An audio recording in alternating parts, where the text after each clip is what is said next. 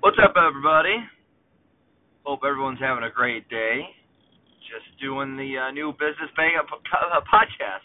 Literally came up with the name on the fly. The alliteration sounded good.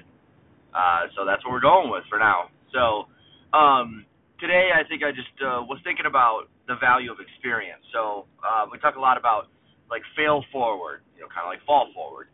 So meaning that going out and taking action, gaining some experience in something, even though you might suck at it, or as Garrett White says, go out and start because you're going to suck. And then you're going to get a little better, and then you're going to suck less. And then eventually you don't suck so much that you're actually good at it, which is awesome because that's something that we found that works time and time and time again. So the lesson here and the example I'm going to share with you is not only can you gain valuable experience from just kind of moving forward and trying new things and stuff, but also it teaches you how to recognize when something is good. So here's an example. So we've got a coaching program that we're into, which everyone should always do. You should always be into a coaching program of some kind. And because if you're not getting mentored, if you're not learning, if you're not being put on the right path, if you're not being challenged, then it's highly likely that you're going to stay stagnant. Even the best baseball players had personal trainers.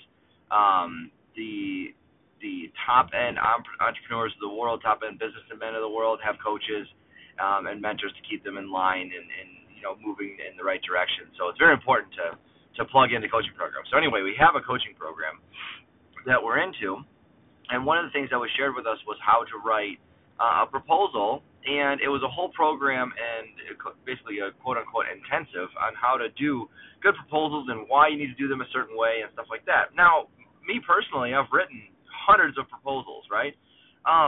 But without writing hundreds of proposals, I wouldn't have known the value of what was in front of me in this on this proposal course. So what I'm talking about here is, with learning that and with taking action and failing and having proposals rejected and having things maybe not locked up the right way, or another problem I've had with proposals is sometimes over-promising and being underpaid. It was very simple as that. So the proposal secrets course that I'm talking about showed me and reminded me that you need to be hyper-detailed, and then also don't sell someone a product. You sell someone a solution.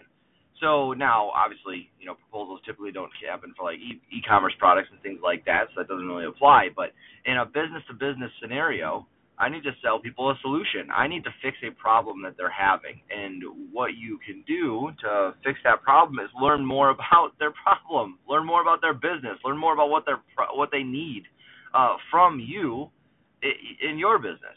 So my long form, kind of rant here is like, fail forward, go take action, go learn how to do new shit, go learn how to do a process, and just take action, because you're going to fail, you're going to suck, but as you get better, you're going to suck less. And then the add-on that I have to that is due to you taking action and having a failing process and eventually getting better, you're going to know when that really awesome thing comes across your face.